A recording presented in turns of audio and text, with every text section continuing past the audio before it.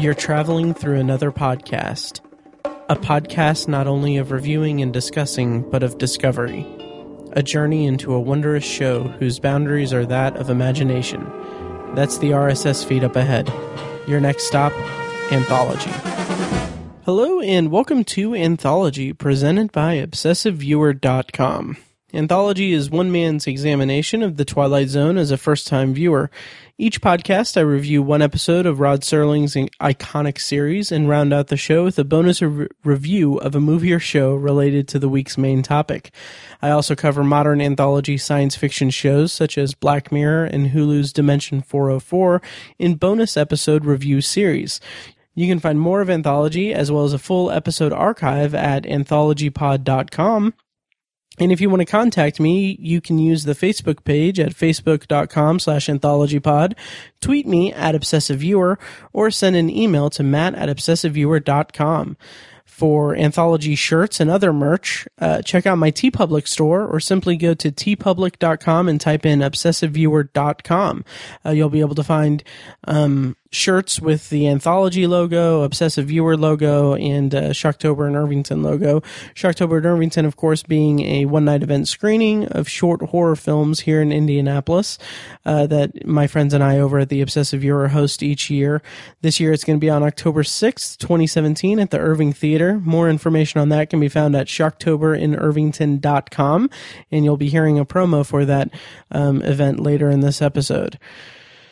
Today on the podcast, I will be discussing A Thing About Machines. It's the fourth episode of the Twilight Zone's second season, and it originally aired on October 28th, 1960. And for this week's bonus review, I'll share my thoughts on Stephen King's Maximum Overdrive, at the suggestion of longtime listener Greg, who suggested that, and then in a follow-up email a week or so later suggested that I watch what I can assume was much more entertaining and well-made movie, Duel by Steven Spielberg. But I had already committed to Maximum Overdrive, and I'm already a huge Stephen King fan, so I figured I might as well do that. But I will be reviewing Duel at some point in the future, since it has a tie to Richard Matheson. Before I get to my actual reviews and everything, though, I do have a few emails that I would like to go through. I did take a little bit of an extended hiatus, and I do apologize for that, and I appreciate your guys' patience while I get back into the swing of things here. In the interim between episodes, I did receive a handful of emails that I kind of want to go through. And again, you can email me at matt@obsessiveviewer.com or comment on the Facebook page at facebook.com/anthologypod. So this first email comes from Rick. He didn't specify where he's from, but that's fine. He said, "Hello, Matt. I'm a latecomer to your podcast, so I'm slowly making my way through the episodes. Concerning King 9 Will Not Return, perhaps a better film to pair it with rather than Bomber's Moon would have been Soul Survivor, a 1970 TV movie that shares a lot of DNA with King 9. Desert plane crash, guilt and ghosts, stars William Shatner. I watched Twilight Zone during the 60s. Yeah, showing my age. Yeah, I looked up Soul Survivor, and that is interesting. I believe that it was also inspired by the same news article that inspired King 9. But yeah, maybe at some point I don't know if they I don't know if it has any. It was a Soul Survivor from 1970. This story is loosely based on the discovery of the B-24 Liberator bomber, the Lady Be Good, that was found in the Libyan desert after the crew got lost on their first bombing mission to Italy. Yeah, that really would have been a good one to pair it with. Maybe down the road I'll pair it with another episode if there's something with, fighter pilots or what have you. But yeah, and regardless, I'll have to try to find a copy of that and check it out regardless. Next email, and also thank you, Rick, for emailing in, and hope you're still listening and that hope you enjoy the podcast. Following that up, Greg had some insight into King 9 Will Not Return as well. longtime listener Greg said, "Did you notice in King 9 Will Not Return that when the psychiatrist scoops up some of the sand he finds in Embry's shoe and starts pouring it from one hand to the other, the camera dissolves to a shot of the King 9's wing and what looks like sand being poured on it. I just thought that was a cool visual metaphor for the observation Rod makes in his outro. Odd how the real consorts with the shadows, how the present fuses with the past. It makes you wonder how this fusion will manifest itself in the future. Will Embry's release from the hospital trigger another relapse? Will he walk out the hospital's front door and find himself back in the cockpit of the King 9? Will he have a companion this go around, his shrink who keeps assuring him that it's all in his head? Poor Embry has probably lost forever the ability to discern that bright divide between the real and the imagined, a sad but not uncommon fate for many travelers through the Twilight Zone. Once again, just really great, really great insight from Greg. And yeah, I agree that episode raises a lot of questions with what that character, what's to come from that character, or what's to happen to that character afterwards. A lot of these episodes seem to kind of have that thing where at the end of the episode, the central figure of the episode itself has gone through a traumatic ordeal and life-changing even, and we're kind of left to deduce what effect that's going to have on his or her life at the end of the day. And that's something I'm really enjoying about the Twilight Zone. And Greg also writes that, and this I'll throw out there in the podcast and see what people think. He said, I also wanted to throw this out. As much as I enjoy the current format, perhaps going back to 2 Twilight Zone episodes per installment would be preferable. You could get through the series faster, plus you wouldn't need to devote an inordinate amount of time to episodes that don't deserve it, like Mr. Beavis. Yeah, that's something that I've kind of dabbled with. I don't think that I'll be doing that anytime soon because I kind of like doing the bonus reviews and everything. I think when I get to season 4, though, since those are the hour-long episodes, I'll probably double those up. Or who's to say? I don't know. At this point, I probably won't get to that until I'm in my 40s. But I'm 31 now, just so you guys know. But anyway, that's some good feedback, and if you think that, if you agree with Greg, or if you have any input on Greg's suggestion for doubling up episodes again, let me know. I'm curious what you guys think. As of right now, I'm just going to try to get back into the swing of things and try to get back on track and get consistent releases, which I'm sure is what I said last time, right before I went on a hiatus, an unannounced hiatus. And I do apologize, but I'll hopefully be getting back on track soon. All right. And finally, rounding out the emails, this one was actually on the Facebook page at facebook.com/anthologypod. Richard said, just listen to your podcast for episode 23, a nice place to visit. You were lukewarm on this episode, yet I still think you gave it too much credit. I didn't see the subtlety to the character that you perceived. Where you saw his generosity, I saw a show off. His records seemed like they were supposed to establish that he was irredeemably evil from the beginning, and within a few minutes it was predictable how this episode was going to end. Worst Twilight Zone episode so far. Your podcast is great though. Thanks for doing these and giving me a reason to watch. And thank you for listening, Richard. And it's funny, the more I think about a nice place to visit, yeah, it is a pretty obvious twist and everything, and it's entirely possible. It's definitely entirely possible that I put too much thought into the subtlety of the character, or put more into the character than what was there. Because I mean, the record scene is pretty clear cut that he is pretty evil from childhood, but maybe I was looking into something that wasn't there. But I enjoyed it for what it was. It's not an episode that I'm eager to go back to or anything like that. But yeah, that's interesting. I'm interested to hear what other people thought of that episode. But yeah, thanks for writing in, Richard. And he's also he's also a part of the Obsessive Viewer Facebook group. So shout out to Richard. Okay, so let me get into my review of A Thing About Machines. And before I actually get to the actual review, what I'm going to do is read a plot description courtesy of The Twilight Zone, Unlocking the Door to a Television Classic by Martin Grams Jr. Just so you guys know, from here on out, we will be spoiling the episode, A Thing About Machines, and we will be spoiling it in its entirety. So if you haven't watched the episode yet, go check it out on Netflix, Hulu, Amazon Prime, really anywhere. It's available pretty much anywhere. And then come back and listen to this review. But if you have, then here is the plot description. Spoilers on. Bartlett Finchley, with the sensitivity of an alligator, has built a reputation for verbally abusing his fellow man. When things do not work the way he wants, Finchley vents his anger on the appliances in his house, giving the local repairmen steady revenue. As he explains to his private secretary before she walks out on him, he prefers to blame shift his failures on the machines that fail to work. He fears one day that the machines will seek vengeance. His suspicions are confirmed when, late one evening, after downing a few drinks, he defends himself in a mortal combat with the household appliances. The typewriter types "Get out of here, Finchley" on carbon paper. The television set displays a gypsy dancer who delivers the same message.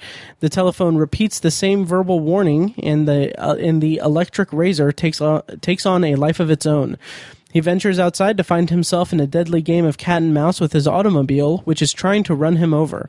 In the morning, the coroner and police drag the body of Bartlett Finchley out of his swimming pool. The coroner claims a dead body usually floats on water, but this one stayed on the bottom, as if something held him down. The police rule it an accident, possibly a heart attack, or too much alcohol in the system. Starring in this episode as Bartlett Finchley is Richard Hayden. This was his only episode of The Twilight Zone, and he actually passed away back in 1985 from a heart attack. Let's see. He did mostly comedic roles. In his more comedic roles, he deliberately makes himself sound as if he were talking through his nose. That was kind of one of his trademarks in his performances and comedic roles.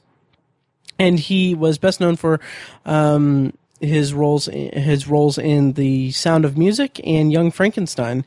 And kind of an interesting piece of trivia about him, he was a reclusive individual who liked horticulture, shunned interviews, and never particularly integrated to the closely knit British colony in Hollywood. So that's kind of interesting there.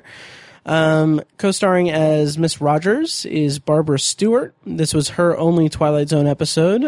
However, she was also in one episode of One Step Beyond back in 1960, and she was perhaps best known for playing Sergeant Carter's girlfriend in the TV show Gomer Pyle USMC, which that show, I remember I grew up watching reruns of that, or like my dad was a huge fan of that because he was a former Marine. And he liked Andy Griffith, so he was a big fan of Gomer Pyle. And also we lived in Indianapolis, like right next to the Indianapolis 500, so Jim Nabors always sang the song at the start of the 500. Anyway, Barbara Stewart passed away in 2011. Terrible segue. And then rounding out the cast is Barney Phillips as the TV repairman. This is his second of 4 Twilight Zone episodes. Previously, we saw him in The Purple Testament, and next we'll see him is in Will the Real Martian Please Stand Up? And writer for this episode was Rod Serling. He came up with the idea when he was shaving on a day where 3 of his appliances had given out. And he actually had a quote that was included in the Twilight Zone Unlocking the Door to a Television Classic. Let me go ahead and pull that up because it was a pretty interesting quote because it resonates today. So let me see. So Serling recounted to TV Guide how he came up with the idea for this Twilight Zone entry. He said, quote, "This one I got..." quote, "This one I got trying to shave with a razor during a given morning when 3 appliances in my house gave out: a washer, a dryer, and a television set. It occurred to me how absolutely vulnerable we are to gadgets, gimmicks, and electronic gimcrackery. Then the progression took the form of a story involving a man whose appliances became entities, and instead of just stopping on him, they went the full route and actually remonstrated against him. Unfortunately, the show did not live up to its potential." Let's see. Serling later in December of 1960 wrote a letter to an advertising agency representing the sponsor for this episode, saying, Serling said, quote, "Mr. Finchley drowned in his swimming pool. Upon reflecting, I wish I had before I wrote the bloody thing." Which, I mean, I'll get into it in my review and everything, but I think, I don't think it's a bad episode. I think that's a little harsh, but it's got its issues, or it's a little problematic here and there. But as I'll get into my review, I actually didn't mind a lot of the episode. Director for this episode is David Orrick McDearman. This was his second of 3 Twilight Zone episodes. He previously directed Execution, and his next episode will be Back There. And he actually had the end, he actually had the idea for the drowning at the in the swimming pool. Serling's original ending involved Finchley being chased by the car into the garage, and then being found the next day on the floor of his parking, or on the ground of his driveway, I believe. So I'll go into my review of this episode now. What I knew beforehand, because obviously the conceit of this podcast is I'm watching this show as a first-time viewer, so my thoughts my idea of what the episode was about going into it was just simply that it had something to do with machines. I didn't know anything else about it. And this is probably just showing my youth here, relative youth, I guess. I'm 31, I'm old.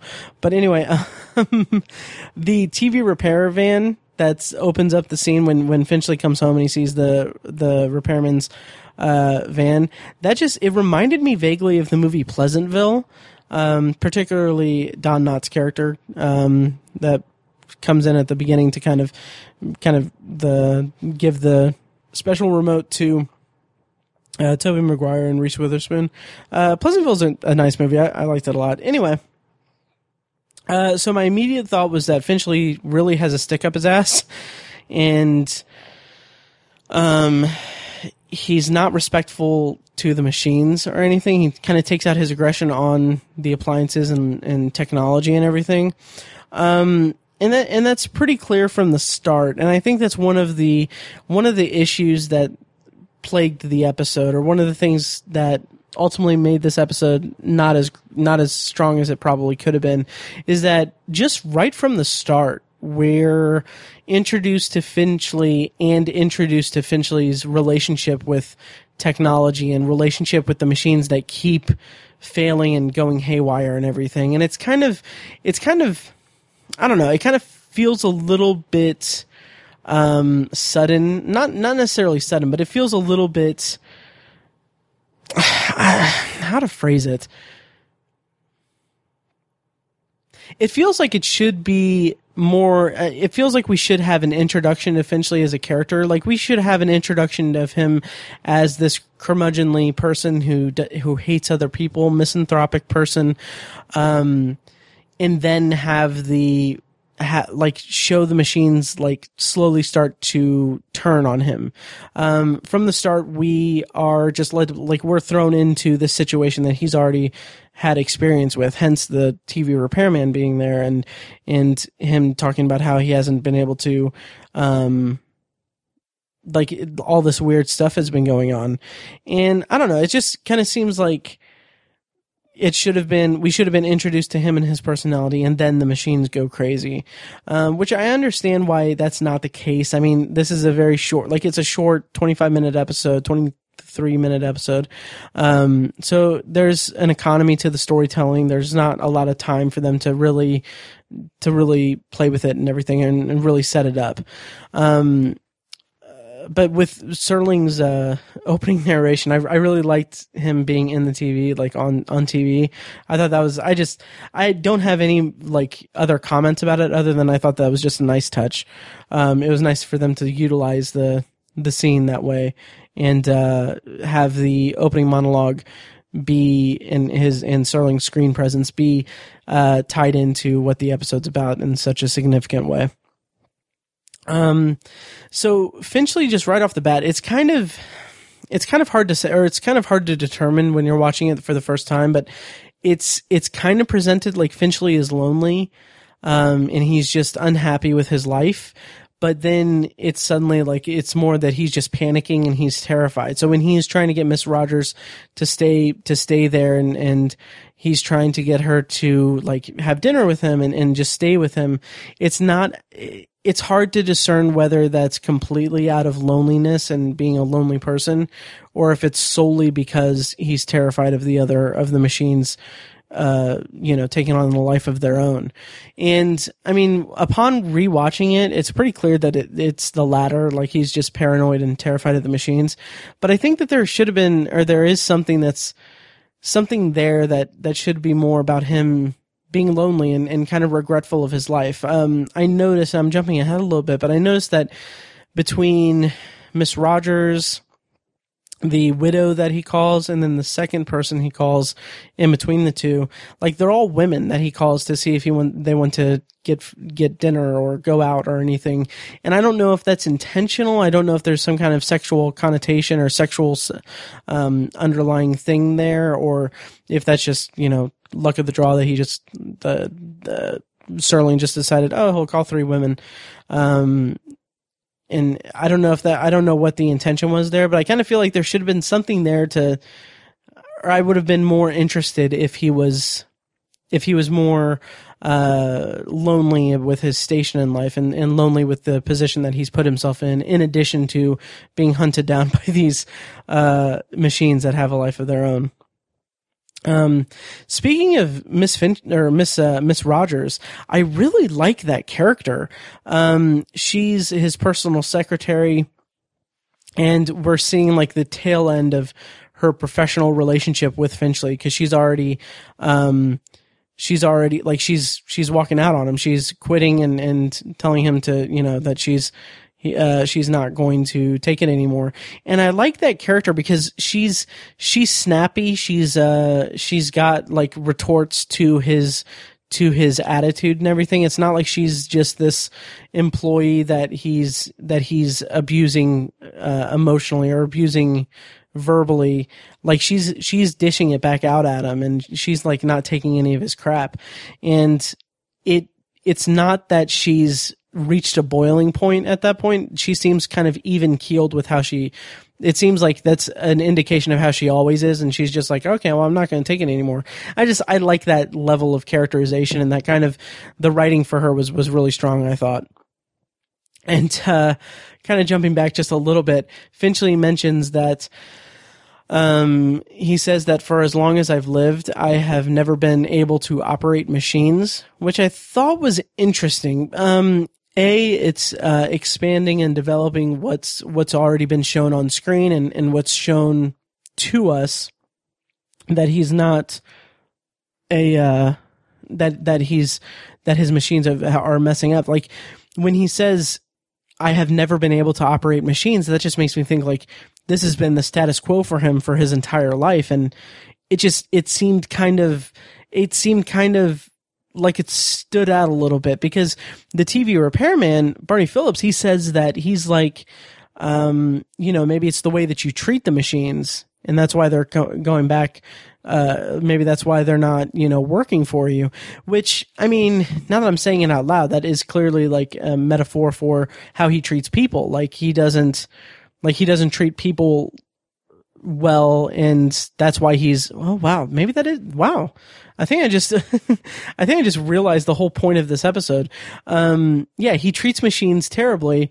And and then they're coming back after him and leading to his death. And then on the other hand, or like in the real world and in his personal life, he treats people terrible. So that's why they're, not around. Like, that's why he's pushing everyone. Like, that's why everyone has been pushed away from him.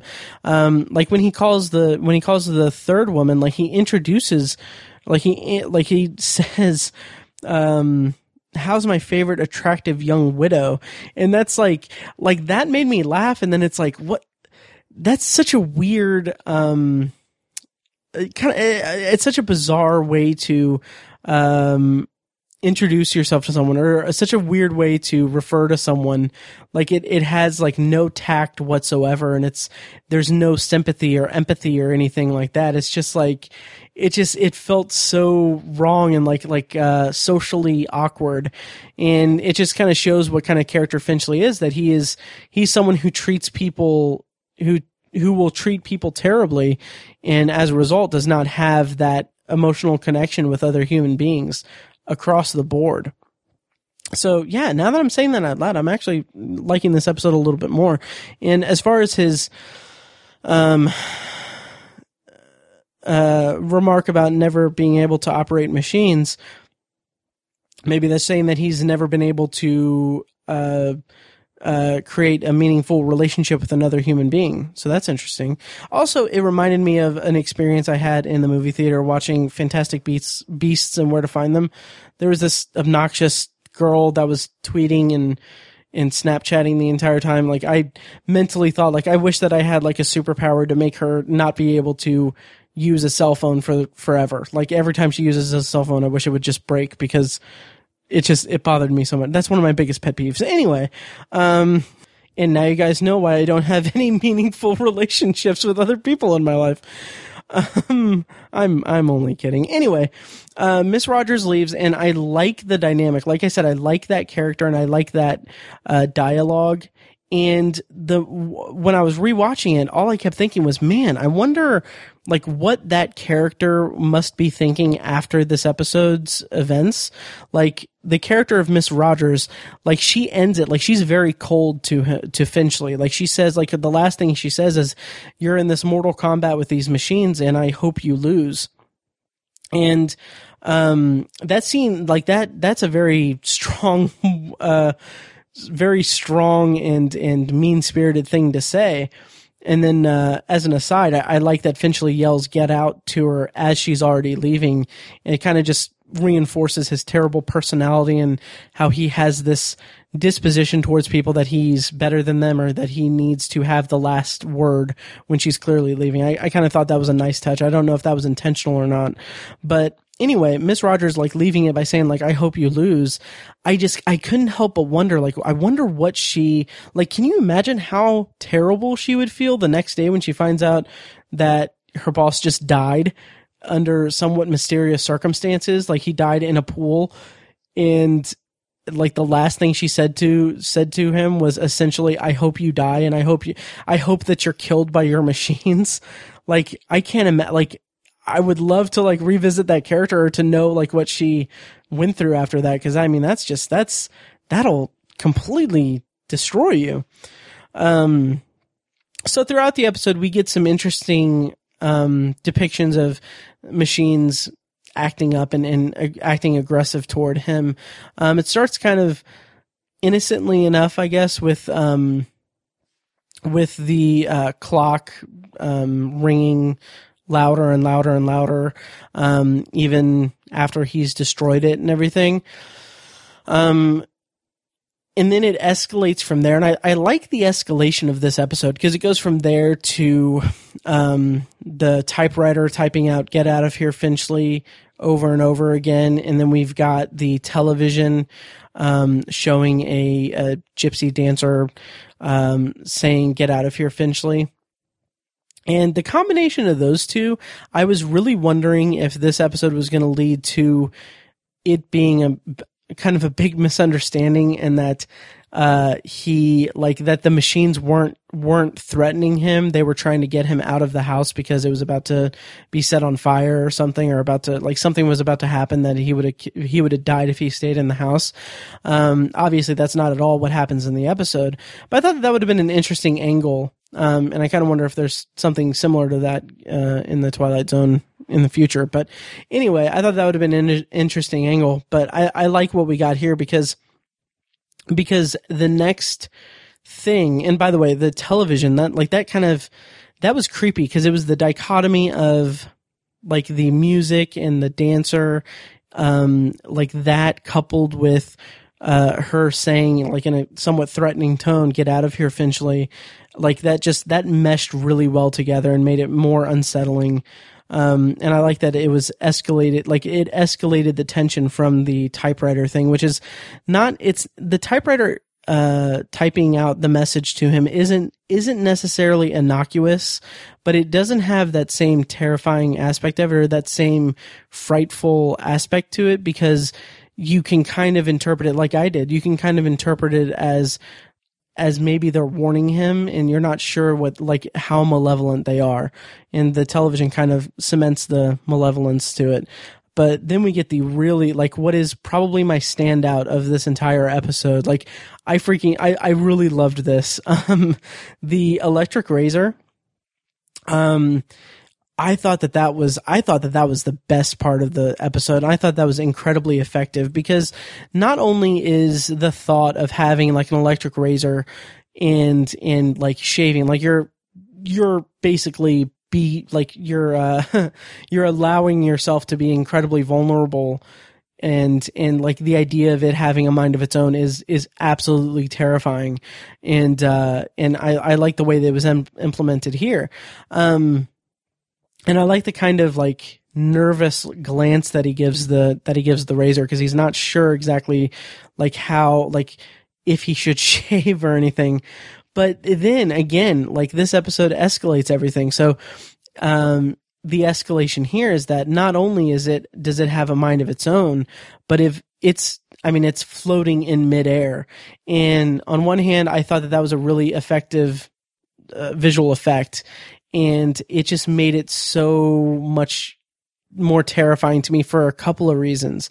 Because it becomes more than just a machine with a life of its own. It becomes this almost like this predatory like animal. Like it becomes like a snake. And that's really unsettling and terrifying. And I really thought that was really like that made me really uncomfortable. That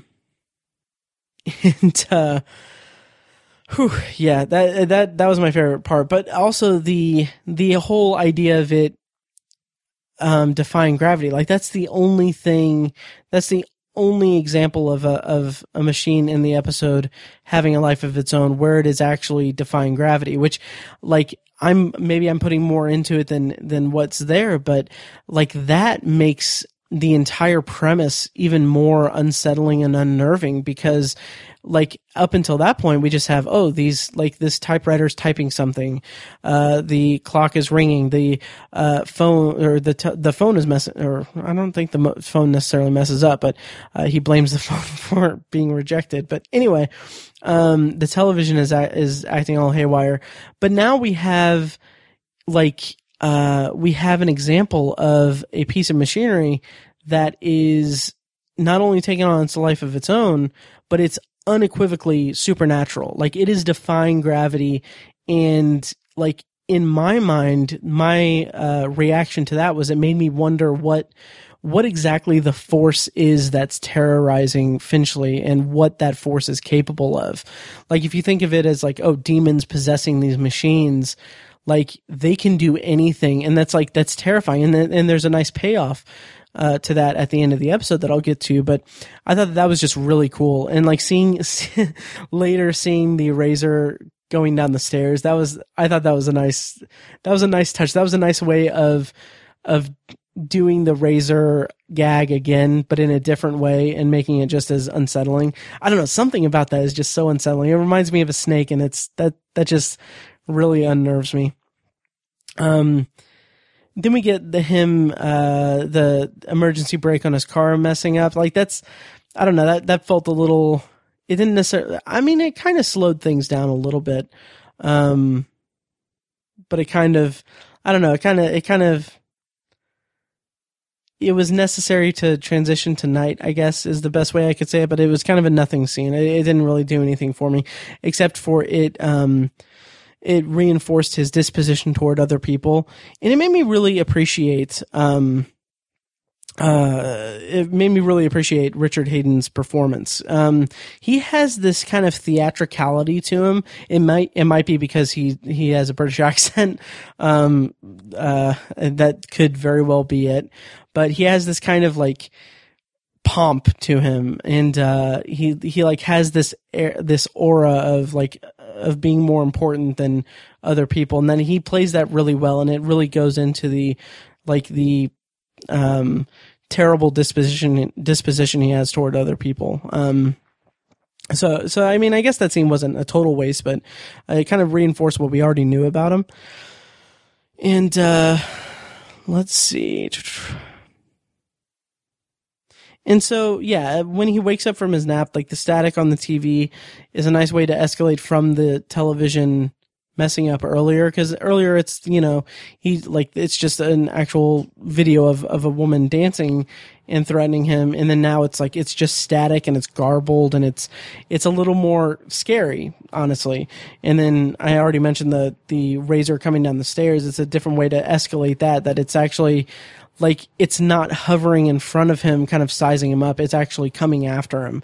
And that's kind of a turning point for the episode, because then when he goes outside and he's chased by the car to his death. And I liked it felt kind of, I wouldn't say big budgety, but it felt like the big climax of the car chasing him, like that again, like this, what this episode excels at, and the strength of this episode is in its escalation of the threat. And this episode has the car chasing him, and it's like, it's terrifying. Like that is freaking terrifying. And it was just really effective. And his panic and exasperation as he's being chased by the car is really well done and handled really well.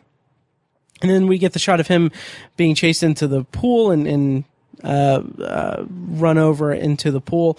I mean, that was handled well, and that was fine. And one thing that I didn't catch until I actually read it in Twilight Zone: Unlocking the Door to a Television Classic, but the next scene after his death, we have the coroner. Wow, we have the coroner and the police officer, I believe, talking about the circumstances of the death. And I really like the ambiguity of that, because he could have had a heart attack, or the machines could have killed him. It's kind of up in the air. That was my initial thought. That was my thought when I first saw it. Was like, yeah, I like the ambiguity. I mean, it could have been either way. He could have died of a heart attack or whatever. But reading the book, like, I didn't realize this. I didn't catch this either time or the 3 times that I watched it, but the water's dripping from the car. So like that alone is really, really, really unsettling. Like that conjures up an image in my head of the car pinning him down to the bottom of the pool and having him die, like he's drowned at the bottom of the pool or killed from the weight of the car. Like that's a really, like, if you let your imagination run with it, that's a really grisly death. And it's fascinating that, I love that that's just like, well, he didn't float. He was just down there at the bottom. It's just the thought of, because a car pinned him down there. Although I don't know if that's necessarily how biology works. Like once the car gets out of it, like, I mean, he would still float, I would think, but I don't know. But yeah, that's really unsettling.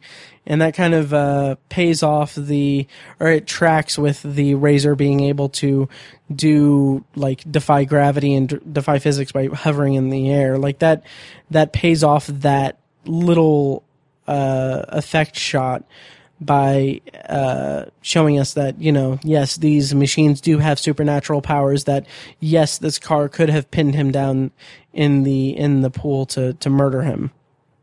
And then so my initial thought when I first saw it was that the ending was a little underwhelming, but the more I thought about it, it pays off well for me. Like,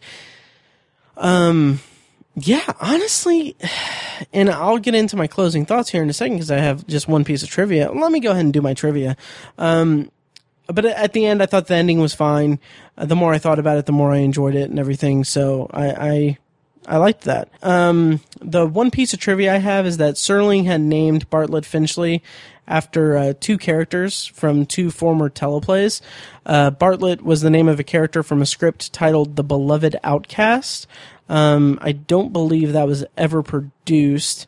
But both the Bartlett in that script and the Bartlett in this episode of The Twilight Zone were both cruel characters. So that's kind of interesting.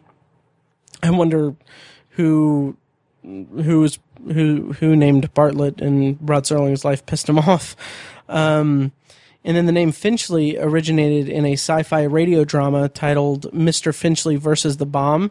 That was originally going to be in a radio series called It Happens to You, but that never materialized. So Serling ended up revising the script for TV, and it was eventually aired on the Lux Video Theater in January of 1952. So about 8 years before this episode. Well, closer to 9 years.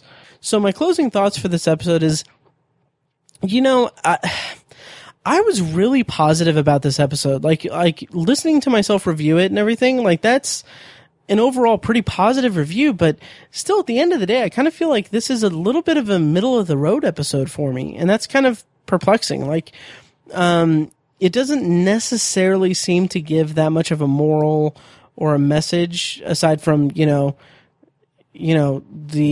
like, don't be a dick to other people. Like, it's more an examination of a character rather than a moral thing. Like, yes, he hates other people. He's really, mean toward machines and everything.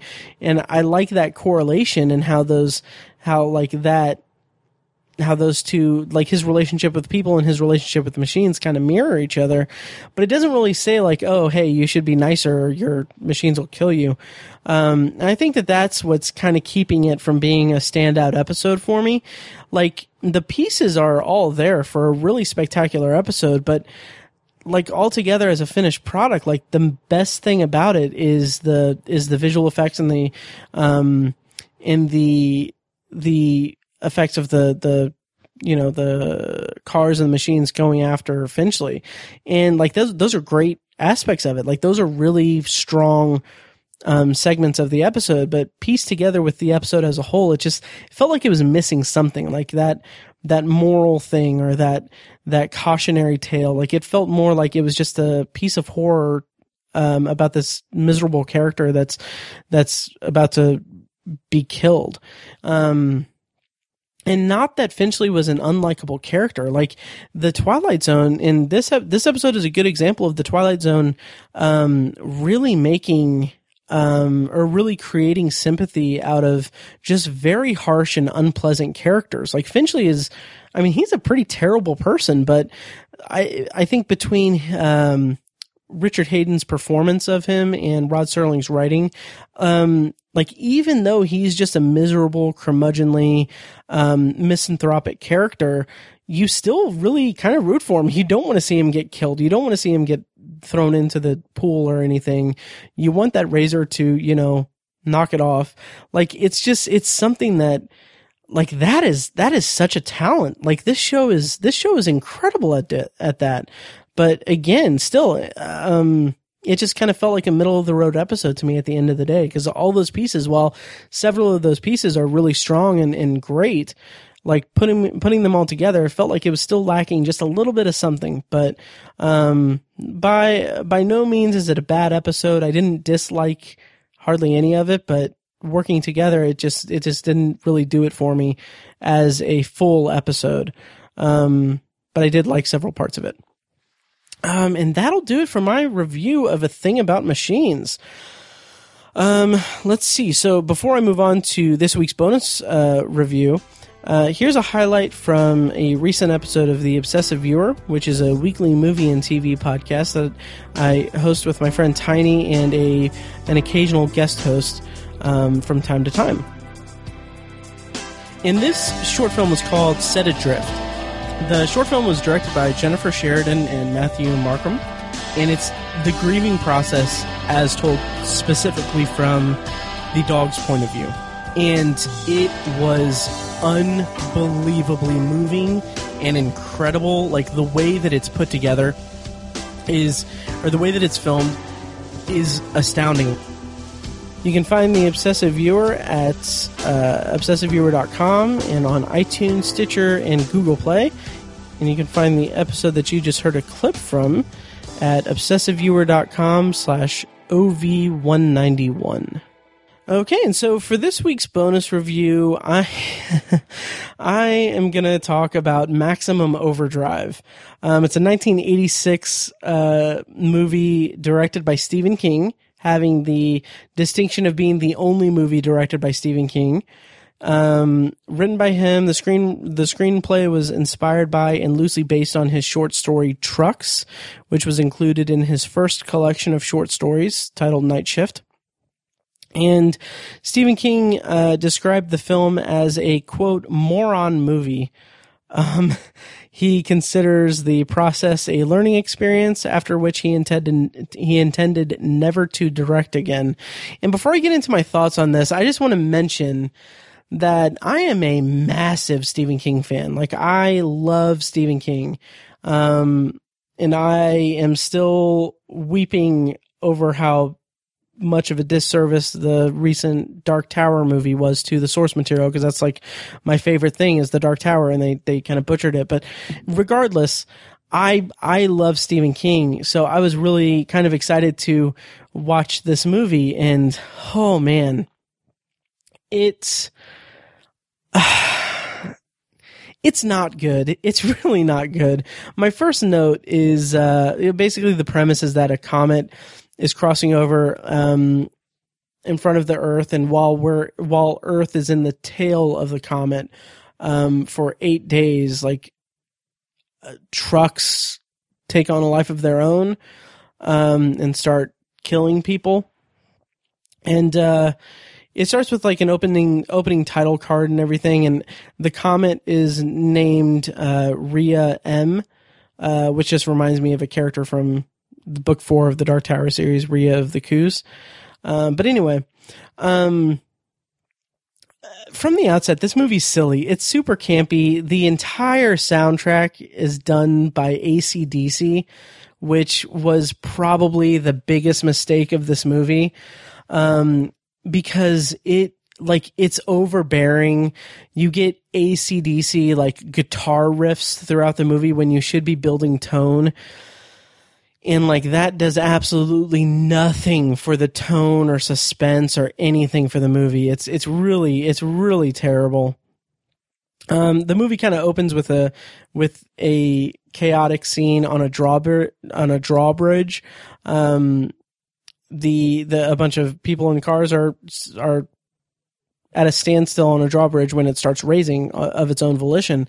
And so like cars slide down as it gets to a higher as the drawbridge expands, like cars fall into the water below, and like that's pretty cool. And you get to see an AC/DC van, which thought, okay, that was fine. That was a pretty cool scene. Then there's another scene with the Coke machine, which I guess that was a misnomer when I mentioned the plot description, because, I mean, all machines take on a life of their own.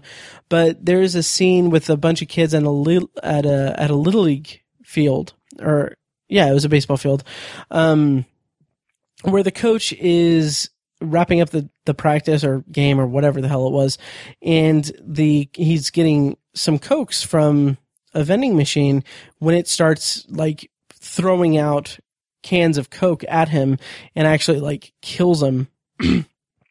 And I thought that was pretty cool. That was pretty effective. But that and the drawbridge scene are like the only two standout scenes for me. Like nothing else in this movie really stood out to me as being anything other than dumb and pretty forgettable. It's kind of fun in a campy sort of way. But I mean, I'm never going to have a desire to see this movie again.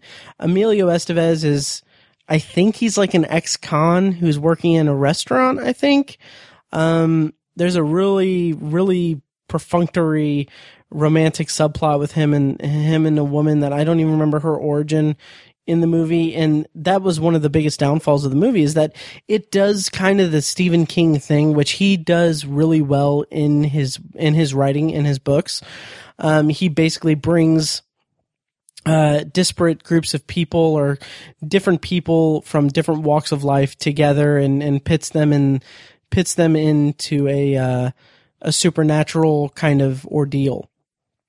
And that works like gangbusters on the page. I mean, like all of his novels, or a lot of his novels have just group of kind of misfit characters coming together to overcome evil. And they're always like flawed characters. Like I mentioned the Dark Tower series, at the center of that is what's called a quartet, which is a group of people bound by fate. And like the quartet is a legless, schizophrenic woman, recovering heroin junkie, like a 12-year-old boy, and a talking raccoon-like dog. Like it's the most absurd thing. And then like you have that same thing with a lot of his other works. And what this movie does so terribly is that he tries to do that. Like he has different characters coming together, but they're all like different standalone subplots. Like Yeardley Smith is, she's a newlywed, I think, and there's a woman. Oh, the woman that becomes Emilio Estevez's love interest is like, she was a hitchhiker, I think, with a Bible salesman that was really obnoxious. And it's like they all kind of converge at this truck stop, and at that point, I'm just like, okay, I'm having a little bit of trouble tracking these characters. Not only that, but like there's another character that's part of the baseball team, like the Little League team, that he's kind of off on his own thing. It's just like it has the makings of a standard or really good Stephen King story and Stephen King plot devices, but it's faltered so hard in this entire movie. But I don't know. At the end of the day, I was kind of dozing off. I was kind of really dozing off and was really struggling to keep my attention, but it's a pretty silly movie. Eventually I will check out Duel at Greg's suggestion, and hopefully I'll have a better experience with this. I should also say that I have not read Stephen King's short story that Maximum Overdrive is based on, Trucks, from the Night Shift collection. I plan on reading that eventually.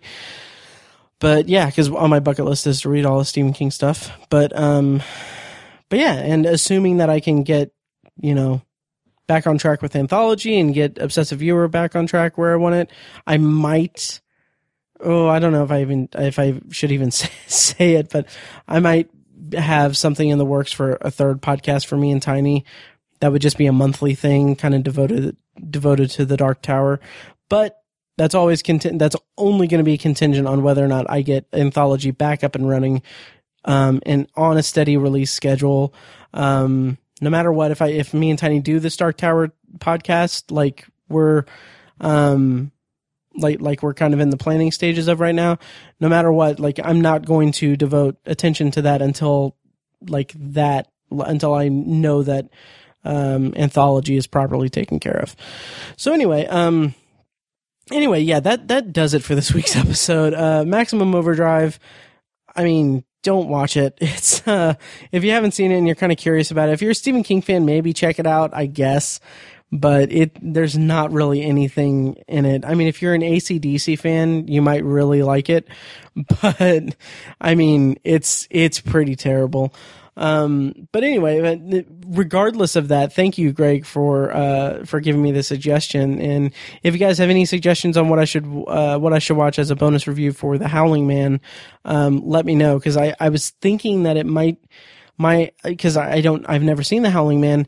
I was thinking that it might have something to do with a werewolf. So I was thinking about doing like a werewolf, like a classic werewolf kind of movie. But I don't know if that's what it's about. So I'll have to watch it and then come up with a bonus review later. But I'm kind of losing steam here. Thank you guys for listening. If you want to support the podcast, go leave a rating and review on iTunes. If you're in Indianapolis, make sure you check out Shocktober and Irvington.com. I forgot to mention that tickets are on sale now for $6 after Labor Day weekend. So after September 4th, those tickets are going to go up to $7 or $8. And of course, you can also get a $1 discount by using the promo code podcast2 when you purchase it. So go check that out. It's going to be a blast, October 6th, 2017. And then, that does it for this week's episode, or this episode of Anthology. Once again, thank you guys for bearing with me during another, unannounced hiatus. I'm going to get back on track with this, I promise, because I really love doing this, and I really appreciate all of everyone listening and giving me feedback and interacting with me and all the kind words and everything. So, having said all that, thank you guys for listening. I'll play a promo for Shocktober in Irvington, and then, I'll see you guys next time.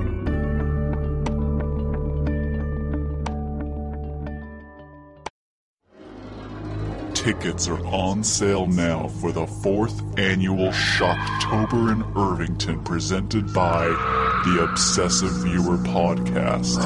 Join the hosts of the Obsessive Viewer on October 6th, 2017 at the Irving Theater for a one-night event screening of short horror films, including the premiere screenings of the latest film in J.P. Leck's cross-medium Elsewhere World universe, the latest film from Snapshot Productions, and much more. Come celebrate the horror genre in the historic Irvington area and meet the filmmakers with live Q&As after each screening. You can also win DVDs and Blu-rays, movie-related party games, horror-themed Funko Pop figures, gift cards to Irvington businesses, and so much more. Tickets are on sale now at ShocktoberInIrvington.com. All proceeds go directly to the Irvington Historical Society. And whether at the Irving Theater or in your nightmares, we will be seeing you on the 6th of October.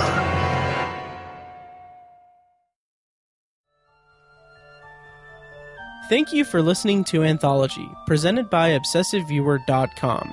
For more of Anthology and a full archive of my episodes, go to AnthologyPod.com. And if you want to help support the show, the easiest way you can do that is by leaving a rating and a review on iTunes. You can also make donations to the show courtesy of the donate link in the show notes of each episode and on AnthologyPod.com. For recurring donations, you can become a patron at patreon.com/obsessiveviewer and just choose one of the Anthology reward tiers. If you enjoy Anthology, feel free to check out The Obsessive Viewer, a weekly movie and TV podcast I host with my friend Tiny and occasional guest co-hosts over at ObsessiveViewer.com.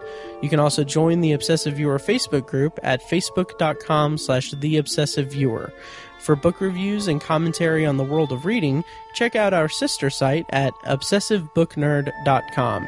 And for philosophical discussions from a secular viewpoint, check out my friends Chad and Amanda at thesecularperspective.com.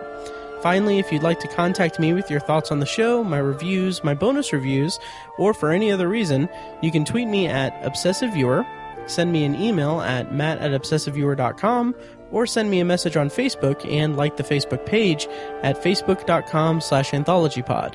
Once again, thank you guys so much for listening, and I'll see you next time.